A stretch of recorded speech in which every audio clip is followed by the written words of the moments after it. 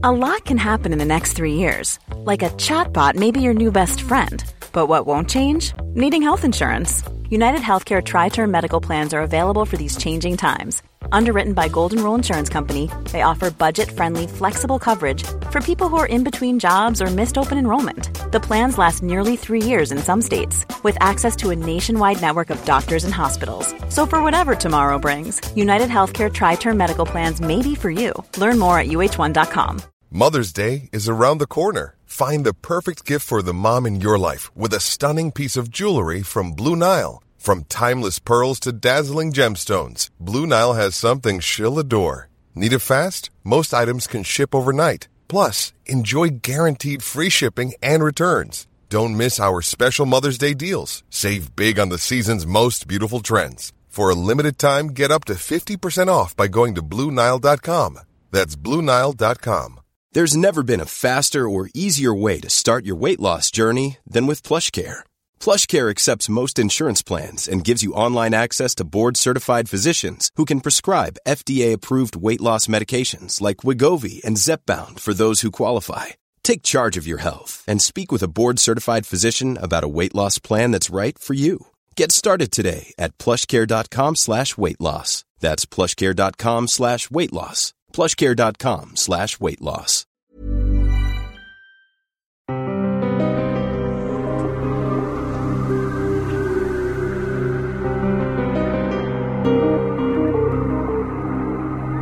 A kind of peace had endured for a century, and people had forgotten what anything else was like. They would scarcely have known how to react had they discovered that a kind of war had finally come. Let's Get Together by Isaac Asimov. That's next on the Lost Sci-Fi Podcast, with at least one lost vintage sci-fi short story in every episode. The legendary Isaac Asimov returns to the podcast for the first time in months. Asimov's stories Christmas on Ganymede and Day of the Hunters can be heard in earlier episodes. Let's Get Together can be found in the February 1957 issue of Infinity Science Fiction magazine. At the very top of the front cover, it says, Isaac Asimov's most brilliant robot story. Turn to page 66 for Let's Get Together by Isaac Asimov. A kind of peace had endured for a century, and people had forgotten what anything else was like. They would scarcely have known how to react had they discovered that a kind of war had finally come. Certainly, Elias Lynn, chief of the Bureau of Robotics, wasn't sure how he ought to react when he finally found out. The Bureau of Robotics was headquartered in Cheyenne, in line with the century-old trend toward decentralization, and Lynn stared dubiously at the young security officer from Washington who had brought the news. Elias Lynn was a large man, almost charmingly homely, with pale blue eyes that bulged a bit. Men weren't usually comfortable under the stare of those eyes, but the security officer remained calm. Lynn decided that his first reaction ought to be incredulity. Hell, it was incredulity. He just didn't believe it. He eased himself back in his chair and said, "How certain is the information?" The security officer, who had introduced himself as Ralph G. Breckenridge and had presented credentials to match, had the softness of youth about him, full lips, plump cheeks that flushed easily, and guileless eyes. His clothing was out of line with Cheyenne, but it suited a universally air-conditioned Washington, where security, despite everything, was still centered. Breckenridge flushed and said, "There's no doubt about it." "You people know all about them, I suppose," said Lynn, and was unable to keep a trace of sarcasm out of his tone. He was not particularly aware of his use of a slightly stressed pronoun in his reference to the enemy, the equivalent of capitalization in print. It was a cultural habit of this generation, and the one preceding.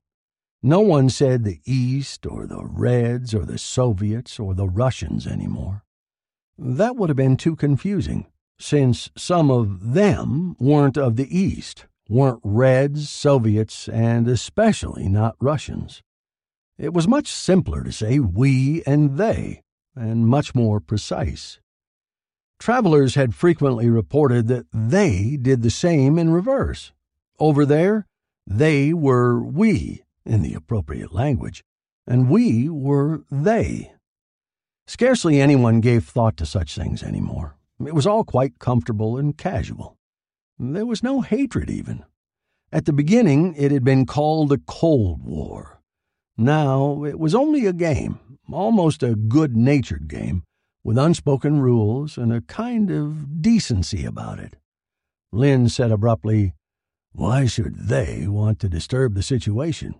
He rose and stood staring at a wall map of the world, split into two regions with faint edgings of color. An irregular portion on the left of the map was edged in a mild green. A smaller, but just as irregular, portion on the right of the map was bordered in a washed-out pink. We and they. The map hadn't changed much in a century. The loss of Formosa and the gain of East Germany some 80 years before had been the last territorial switch of importance. There had been another change, though, that was significant enough, and that was in the colors. 2 generations before, their territory had been a brooding, bloody red, ours a pure and undefiled white. Now there was a neutrality about the colors. Lynn had seen their maps, and it was the same on their side. "They wouldn't do it," he said. "They are doing it," said Breckenridge, "and you had better accustom yourself to the fact. Of course, sir, I realize that it isn't pleasant to think that they may be that far ahead of us in robotics." His eyes remained as guileless as ever, but the hidden knife edges of the words plunged deep, and Lynn quivered at the impact. Of course, that would account for why the chief of robotics learned of this so late, and through a security officer at that. He had lost caste in the eyes of the government. If robotics had really failed in the struggle, Lynn could expect no political mercy.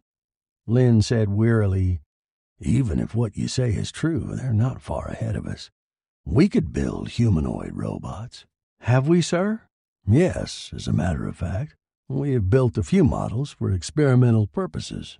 "They were doing so 10 years ago. They've made 10 years' progress since." Lynn was disturbed. He wondered if his incredulity concerning the whole business were really the result of wounded pride and fear for his job and reputation. He was embarrassed by the possibility that this might be so, and yet he was forced into defense. He said, "Look, young man, the stalemate between them and us was never perfect in every detail, you know. They've always been ahead in one facet or another, and we in some other facet or another.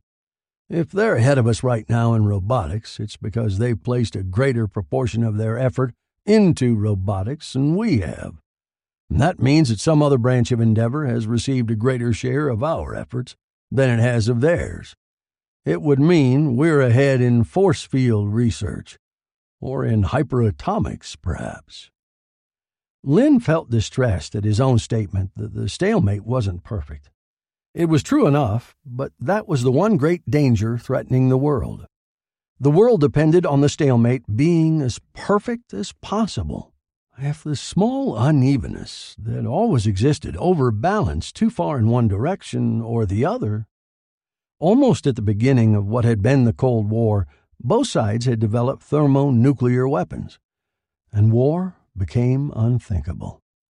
Competition switched from the military to the economic and psychological, and it stayed there ever since. But always there was the driving effort on each side to break the stalemate, to develop a parry for every possible thrust, to develop a thrust that could not be parried in time, something that would make war possible again. And that was not because either side wanted war so desperately, but because both were afraid that the other side would make the crucial discovery first. For 100 years, each side had kept the struggle even, and in the process, peace had been maintained for 100 years, while, as byproducts of the continuously intensive research, force fields had been produced, and solar energy and insect control and robots. Each side was making a beginning in the understanding of mentalics, which was the name given to the biochemistry and biophysics of thought. Each side had its outposts on the moon and on Mars. Mankind was advancing in giant strides under forced draft. It was even necessary for both sides to be as decent and humane as possible among themselves, lest through cruelty and tyranny friends be made for the other side. It couldn't be that the stalemate would now be broken and that there would be war. Lynn said, "I want to consult one of my men. I want his opinion. Is he trustworthy?" Lynn looked disgusted. "Good Lord, what man in robotics has not been investigated and cleared to death by your people? Yes, I vouch for him. If you can't trust a man like Humphrey Carl Laszlo, then we're in no position to face the kind of attack you say they are launching, no matter what else we do." "I've heard of Laszlo," said Breckenridge. "Good. Does he pass?" "Yes." "Then I'll have him in, and we'll find out what he thinks about the possibility that robots could invade the USA." "Not exactly," said Breckenridge softly. "You still don't accept the full truth. Find out what he thinks about the fact that robots have already invaded the USA." Laszlo was the grandson of a Hungarian who had broken through what had then been called the Iron Curtain, and he had a comfortable above-suspicion feeling about himself because of it. He was thick-set and balding, with a pugnacious look graven forever on his snub face. But his accent was clear-harbored, and he was almost excessively soft-spoken. To Lynn, who was conscious that after years of administration, he was no longer expert in the various phases of modern robotics, Laszlo was a comforting receptacle for complete knowledge. Lynn felt better because of the man's mere presence. Lynn said, "What do you think?" A scowl twisted Laszlo's face ferociously. That they're that far ahead of us. Completely incredible. It would mean they've produced humanoids that could not be told from humans at close quarters. It would mean a considerable advance in robomentalics. "You're personally involved," said Breckenridge coldly. "Leaving professional pride out of account, exactly why is it impossible that they be ahead of us?" Laszlo shrugged. "I assure you that I am well acquainted with their literature on robotics. I know approximately where they are." "You know approximately where they want you to think they are, is what you really mean," corrected Breckenridge. "Have you ever visited the other side?" "I haven't," said Laszlo shortly. "Nor you, Dr. Lynn?" Lynn said, "No, I haven't either." Breckenridge said, "Has any robotics man visited the other side in 25 years? He asked the question with a kind of confidence that indicated he knew the answer. For a matter of seconds, the atmosphere was heavy with thought.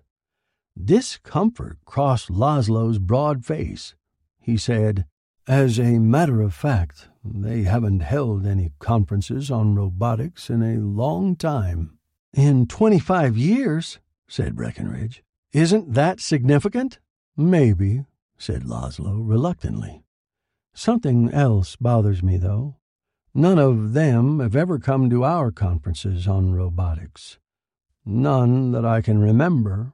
"Were they invited?" asked Breckenridge. Lynn, staring and worried, interposed quickly. "Of course."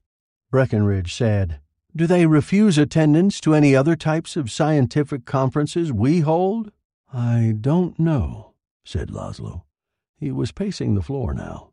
"I haven't heard of any cases. Have you, Chief?" "No," said Lynn. Breckenridge said, Wouldn't you say it was as though they didn't want to be put in the position of having to return any such invitation? Or as though they were afraid one of their men might talk too much? That was exactly how it seemed. And Lynn felt a helpless conviction that security's story was true after all steel over him. Why else had there been no contact between sides on robotics? There had been a cross-fertilizing trickle of researchers moving in both directions on a strictly one-for-one basis for years, dating back to the days of Eisenhower and Khrushchev. There were a great many good motives for that, an honest appreciation of the supranational character of science, impulses of friendliness that are hard to wipe out completely in the individual human being, the desire to be exposed to a fresh and interesting outlook, and to have your own slightly stale notions greeted by others as fresh and interesting. The governments themselves were anxious that this continue. There was always the obvious thought that by learning all you could, and telling as little as you could, your own side would gain by the exchange. But not in the case of robotics. Not there. Such a little thing to carry conviction. And a thing, moreover, they had known all along. Lynn thought darkly, we've taken the complacent way out. Because the other side had done nothing publicly on robotics, it had been tempting to sit back smugly and comfortable in the assurance of superiority. Why hadn't it seemed possible, even likely, that they were hiding superior cards, a trump hand, for the proper time? Laszlo said shakenly, "What do we do?" It was obvious that the same line of thought had carried the same conviction to him. "Do?" parroted Lynn. It was hard to think right now of anything but of the complete horror that came with conviction. There were 10 humanoid robots somewhere in the United States, each one carrying a fragment of a TC bomb. TC. The race for sheer horror in bombery had ended there. TC. Total conversion. The sun was no longer a synonym one could use. Total conversion made the sun a penny candle. 10 humanoids, each completely harmless in separation, could, by the simple act of coming together, exceed critical mass, and Lynn rose to his feet heavily. The dark pouches under his eyes, which ordinarily lent his ugly face a look of savage foreboding, more prominent than ever. It's going to be up to us to figure out ways and means of telling a humanoid from a human, and then finding the humanoids. How quickly, muttered Laszlo. Not later than 5 minutes before they get together, barked Lynn. And I don't know when that will be. Breckenridge nodded. I'm glad you're with us now, sir. I'm to bring you back to Washington for conference, you know. Lynn raised his eyebrows. All right. He wondered if, had he delayed longer in being convinced, he might not have been replaced forthwith. If some other chief of the Bureau of Robotics might not be conferring in Washington. He suddenly wished earnestly that exactly that had come to pass.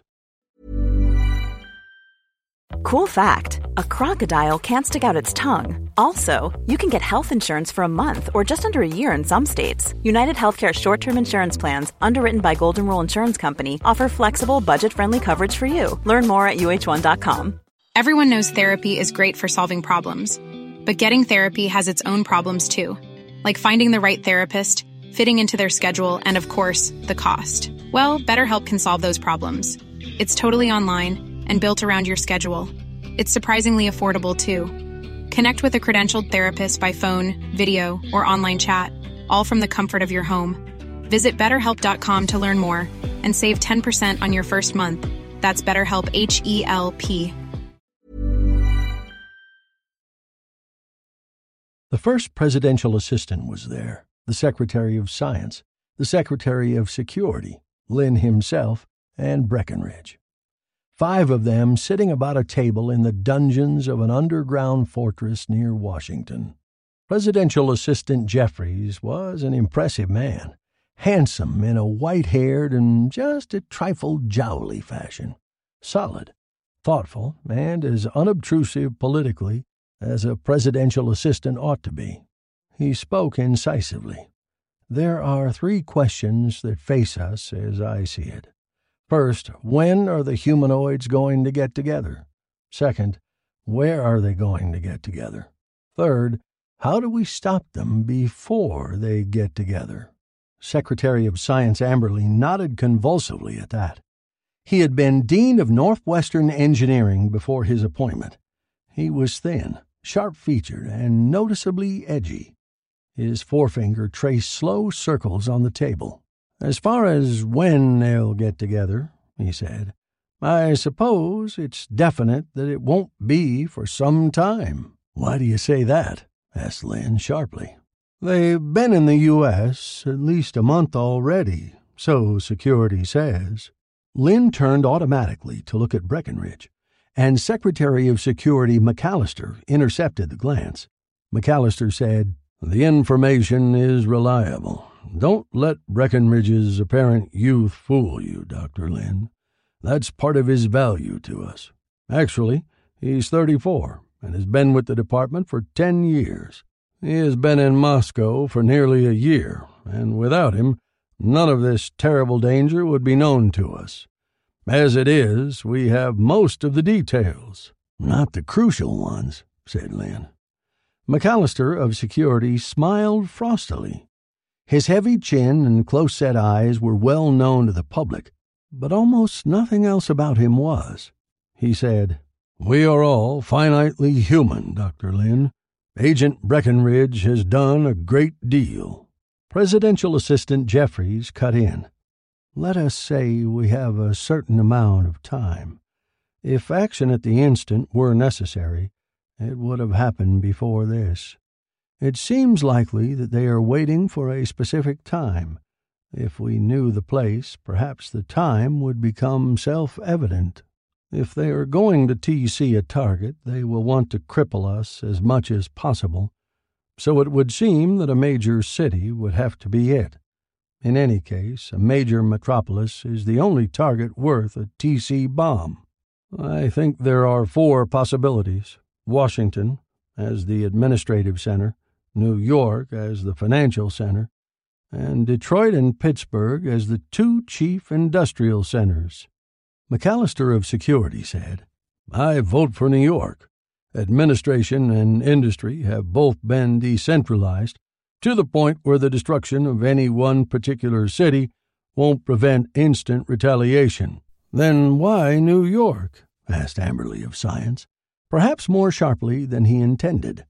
Finance has been decentralized as well. A question of morale. It may be they intend to destroy our will to resist, to induce surrender by the sheer horror of the first blow. The greatest destruction of human life would be in the New York metropolitan area. Pretty cold-blooded, muttered Lynn. I know, said McAllister of Security, but they're capable of it if they thought it would mean final victory at a stroke. Wouldn't we? Presidential Assistant Jeffries brushed back his white hair.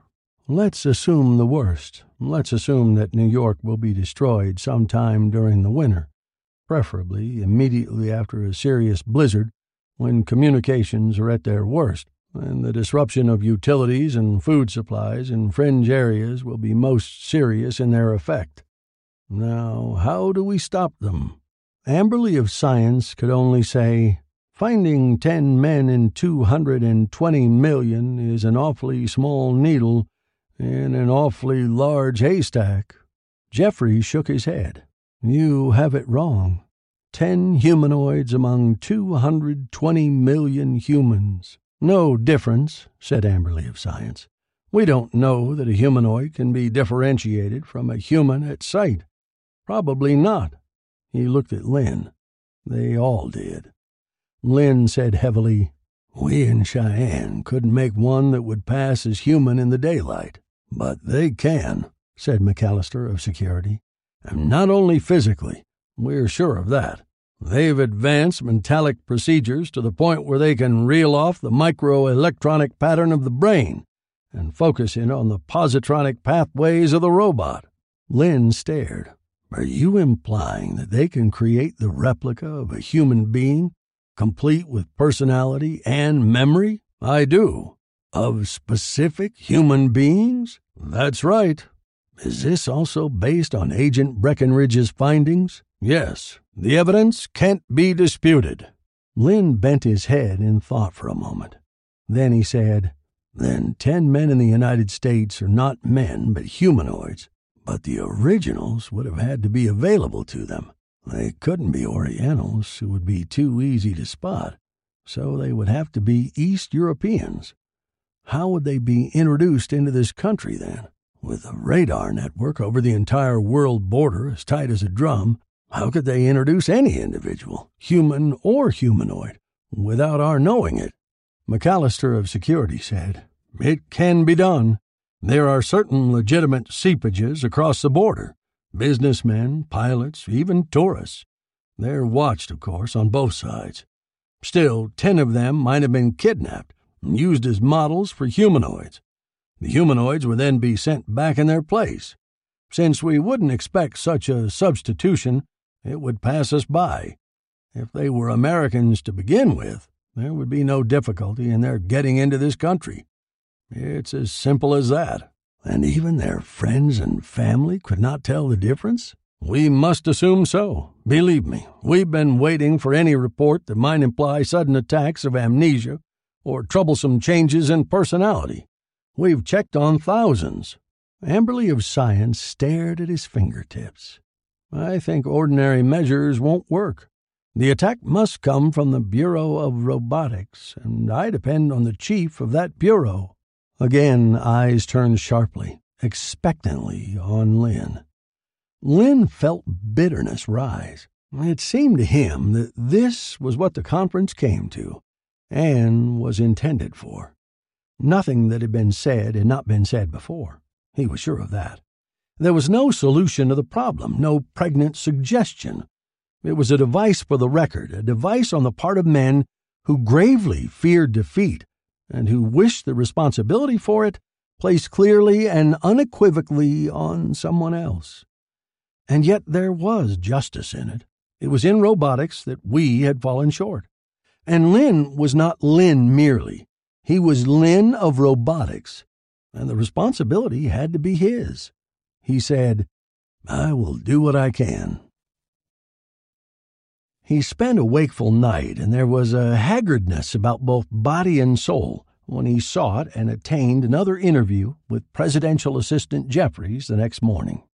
Breckenridge was there, and though Lynn would have preferred a private conference, he could see the justice in the situation.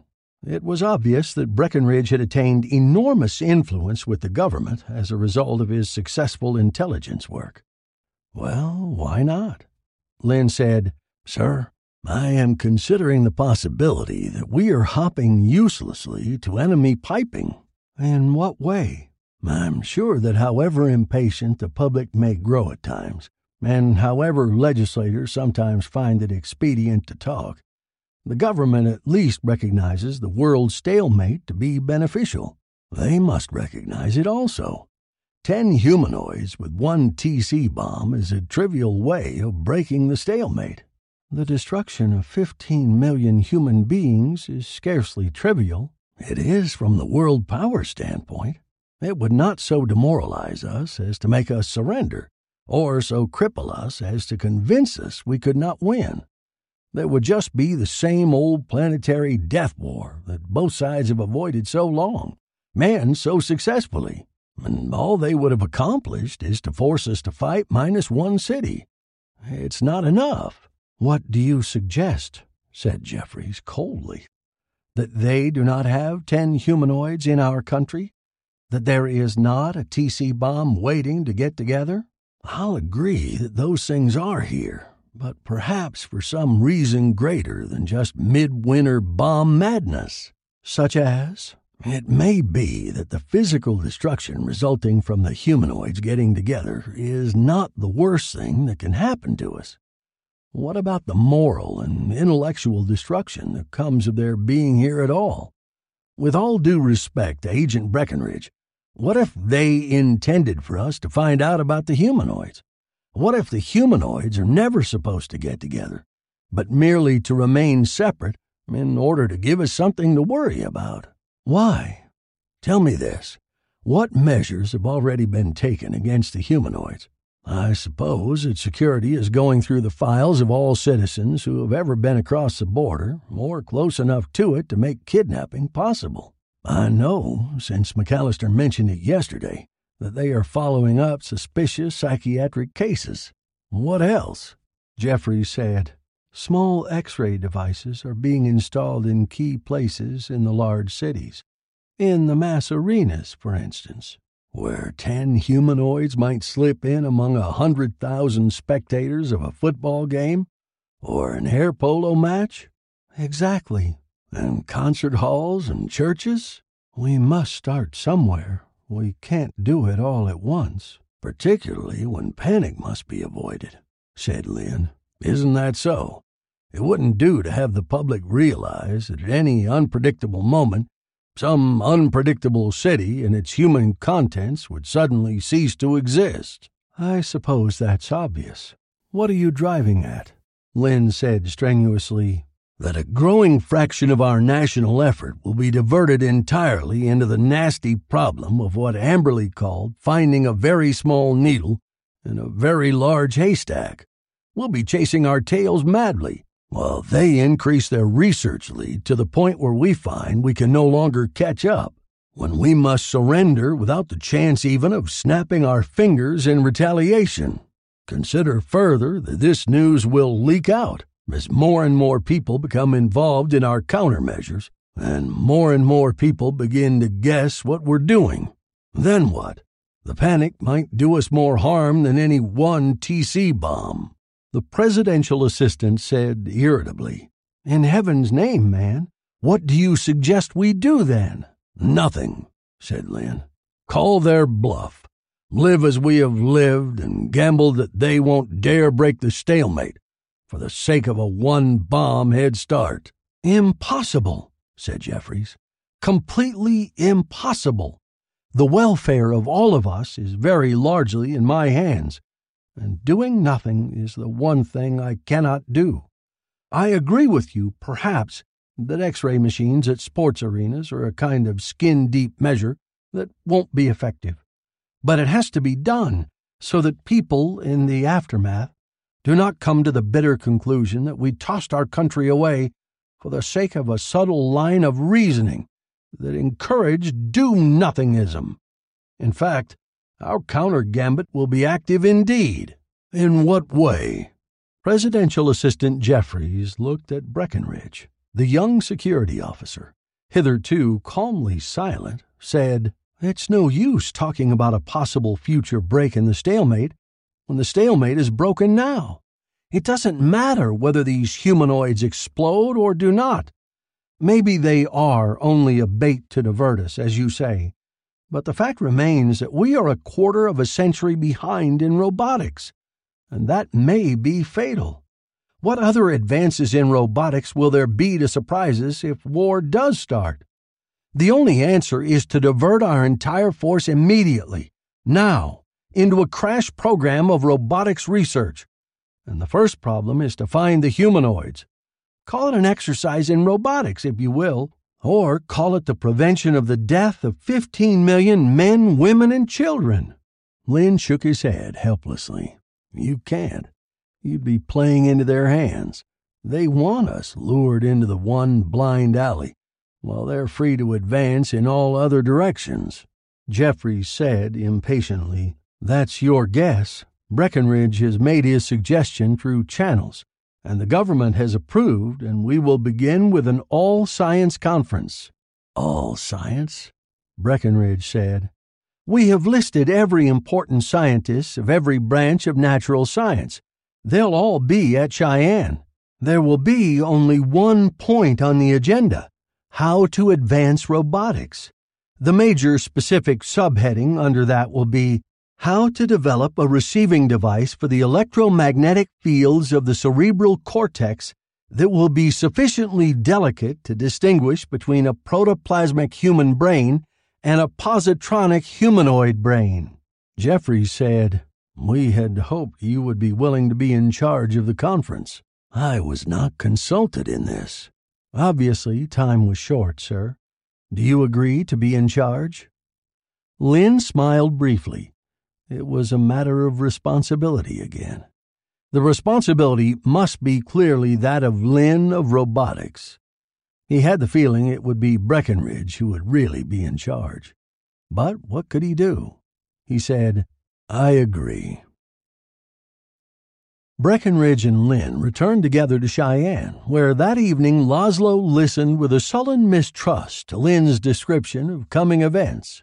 Laszlo said, "While you were gone, Chief, I've started putting 5 experimental models of humanoid structure through the testing procedures. Our men are on a 12-hour day, with 3 shifts overlapping. If we've got to arrange a conference, we're going to be crowded and red-taped out of everything. Work will come to a halt." Breckenridge said, "That will be only temporary. You will gain more than you lose." Laszlo scowled. "A bunch of astrophysicists and geochemists around won't help a damn toward robotics. Views from specialists of other fields may be helpful." "Are you sure? How do we know that there is any way of detecting brainwaves, or that, even if we can, there is a way of differentiating human and humanoid by wave pattern? Who set up the project anyway?" "I did," said Breckenridge. "You did? Are you a robotics man?"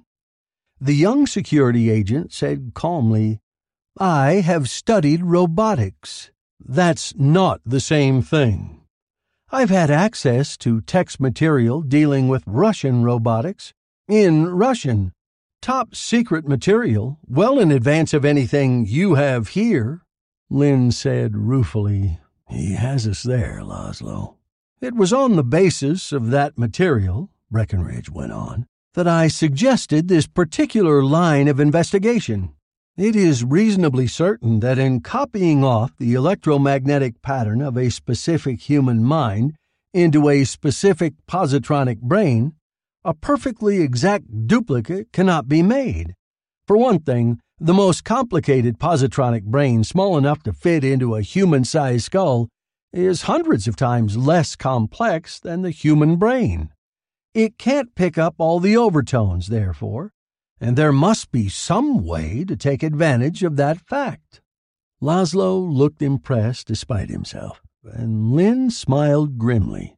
It was easy to resent Breckenridge and the coming intrusion of several hundred scientists of non-robotic specialties. But the problem itself was an intriguing one. There was that consolation at least. It came to him quietly. Lynn found he had nothing to do but sit in his office alone, with an executive position that had grown merely titular. Perhaps that helped. It gave him time to think, to picture the creative scientists of half the world converging on Cheyenne. It was Breckenridge who, with cool efficiency, was handling the details of preparation. There had been a kind of confidence in the way he said, "Let's get together and we'll lick them." Let's get together. It came to Lynn so quietly that anyone watching Lynn at that moment might have seen his eyes blink slowly twice, but surely nothing more. He did what he had to do with a whirling detachment that kept him calm when he felt that by all rights he ought to be going mad. He sought out Breckenridge in the other's improvised quarters. Breckenridge was alone and frowning. "Is anything wrong, sir?" Lynn said wearily, "Everything's all right, I think. I've invoked martial law." "What?" "As chief of a division, I can do so if I am of the opinion the situation warrants it. Over my division, I can then be dictator. Chalk up one for the beauties of decentralization." "You will rescind that order immediately." Breckenridge took a step forward. "When Washington hears this, you will be ruined." "I'm ruined anyway. Do you think I don't realize that I've been set up for the role of the greatest villain in American history? The man who let them break the stalemate. I have nothing to lose, and perhaps a great deal to gain." He laughed a little wildly. "What a target the Division of Robotics will be, Breckenridge? Only a few thousand men to be killed by a TC bomb, capable of wiping out 300 square miles in 1 microsecond. But 500 of those men would be our greatest scientists. We would be in the peculiar position of having to fight a war with our brains shot out, or surrendering. I think we'd surrender." "But this is impossible. Lynn, do you hear me? Do you understand? How could the humanoids pass our security provisions? How could they get together?" "But they are getting together. We're helping them to do so. We're ordering them to do so. Our scientists visit the other side, Breckenridge.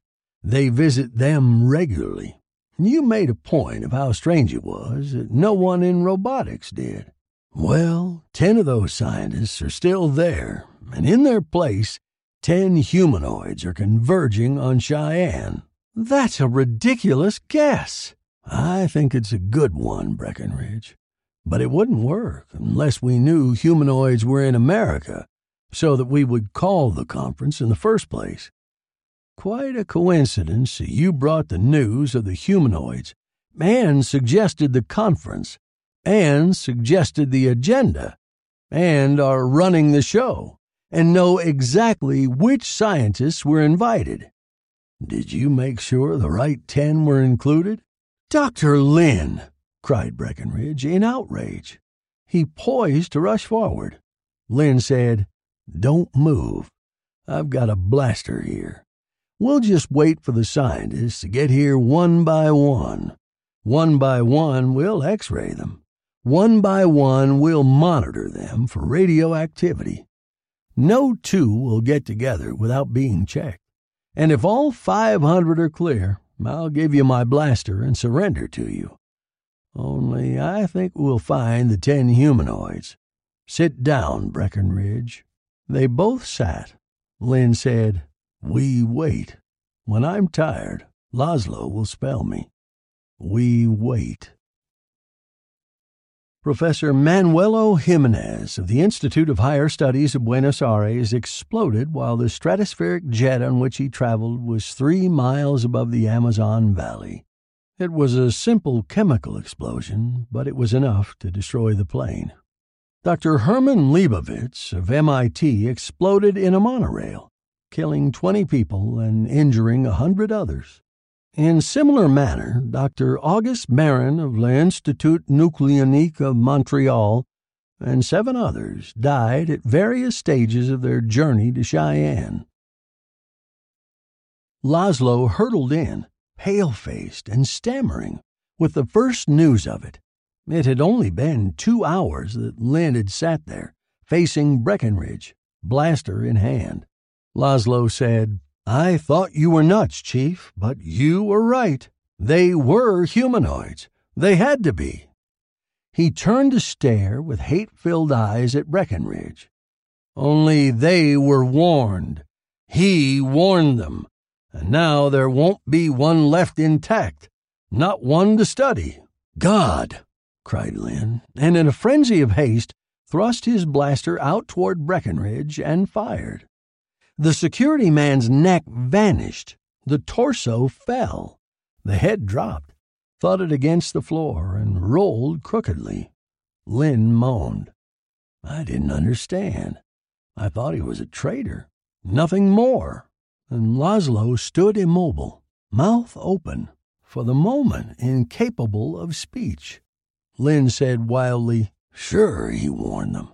But how could he do so while sitting in that chair? Unless he were equipped with built-in radio transmission. Don't you see it? Breckenridge had been in Moscow. The real Breckenridge is still there. Oh, my God.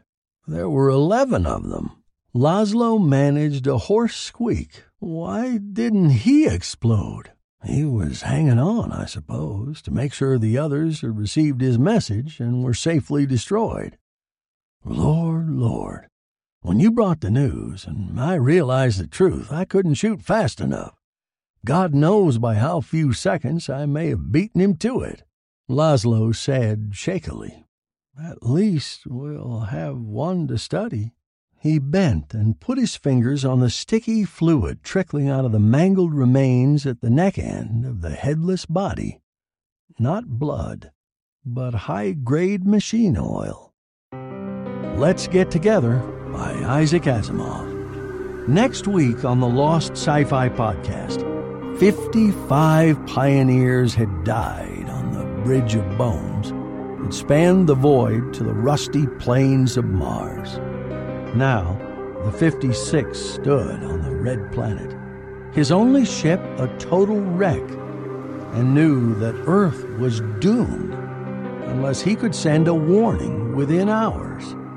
Message from Mars by Clifford D. Simak. That's next week on the Lost Sci-Fi Podcast, with at least one lost vintage sci-fi short story in every episode.